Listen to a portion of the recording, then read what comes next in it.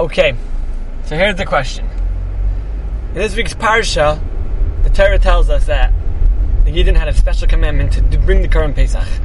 And the Mefarshim point out that this is the only Korban Pesach brought in the Midbar.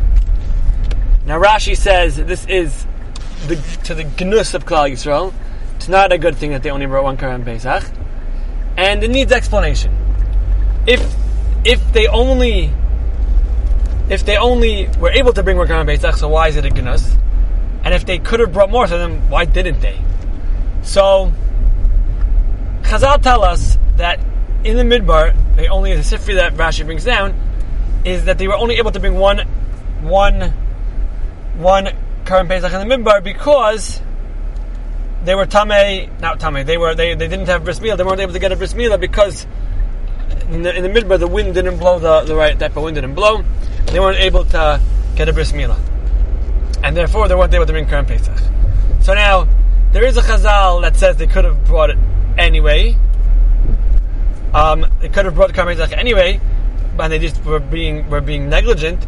But the Ramban, who talks about this point, says that that's very unlikely because Moshe Rabbeinu was with them in the Midbar. He would have encouraged them and pushed them to bring the Korban Pesach if they were allowed to. So he says the following answer: the fact that they had the Chet of the Meraglim, which caused them to be in the Midbar for 40 years, is what brought about the fact they weren't able to bring the Korban Pesach, and that's what it is. It's pointing out the Gnus of Klal Yisrael, of the Meraglim, that led to them not being able to bring the Korban Pesach. That's the vart. So now,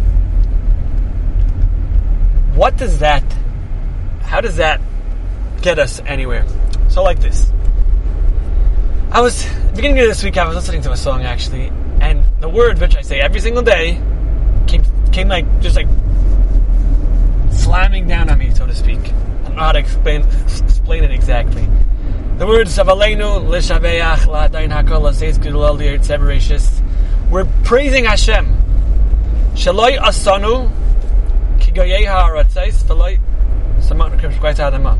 Hashem didn't give us put us in the same matzav as all the other nations, as all the other people of the world.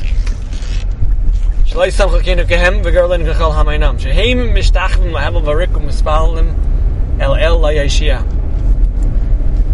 In today's day and age, those words are just like, whoa. The worlds that we live in are so different, and hopefully we keep them different. It was just,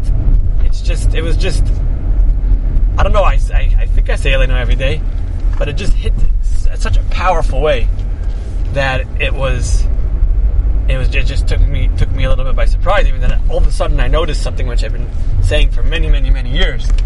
And just how much it meant, but maybe, I don't know exactly. So, what does that mean?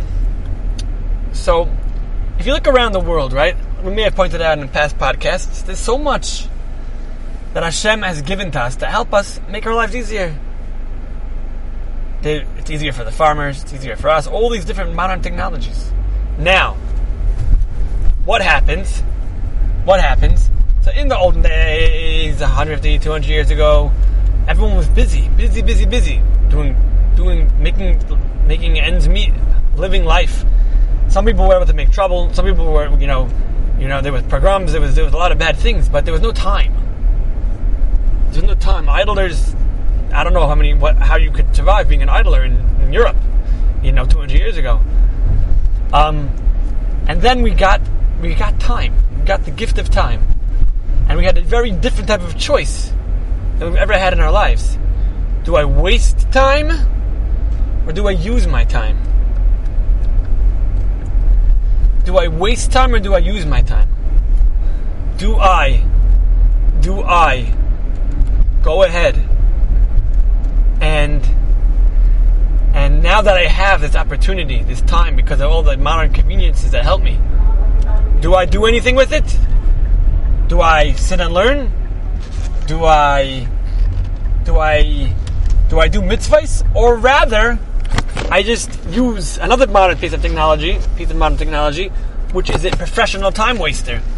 So I was having a discussion with someone about how he made a mistake and he texted me something not bad, just weird, because he used his smart device.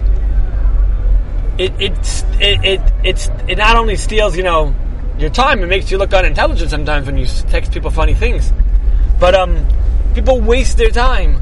There's so much time, and they just waste it because they have time. They never had time. Now, what does that have to do with what we're talking about? So, Baruch Hashem, we have a clear guidance to what to do with our time. We have the Torah. We can learn Torah. We could act upon the Torah. Do actions based on the Torah we learned. We have the tools and the time to not be like the Mishpachei Ha'adamah, but the Mishpachei Ha'adamah are always Mishtachvim Lahavel Varik. They're always wasting their time, whether it's building bridges in the times of the Romans to bring the world down to darkness, or waging wars in the time of the Persians to do meet their own ends, or whatever other nation it may be. It's always to Lahavel Varik.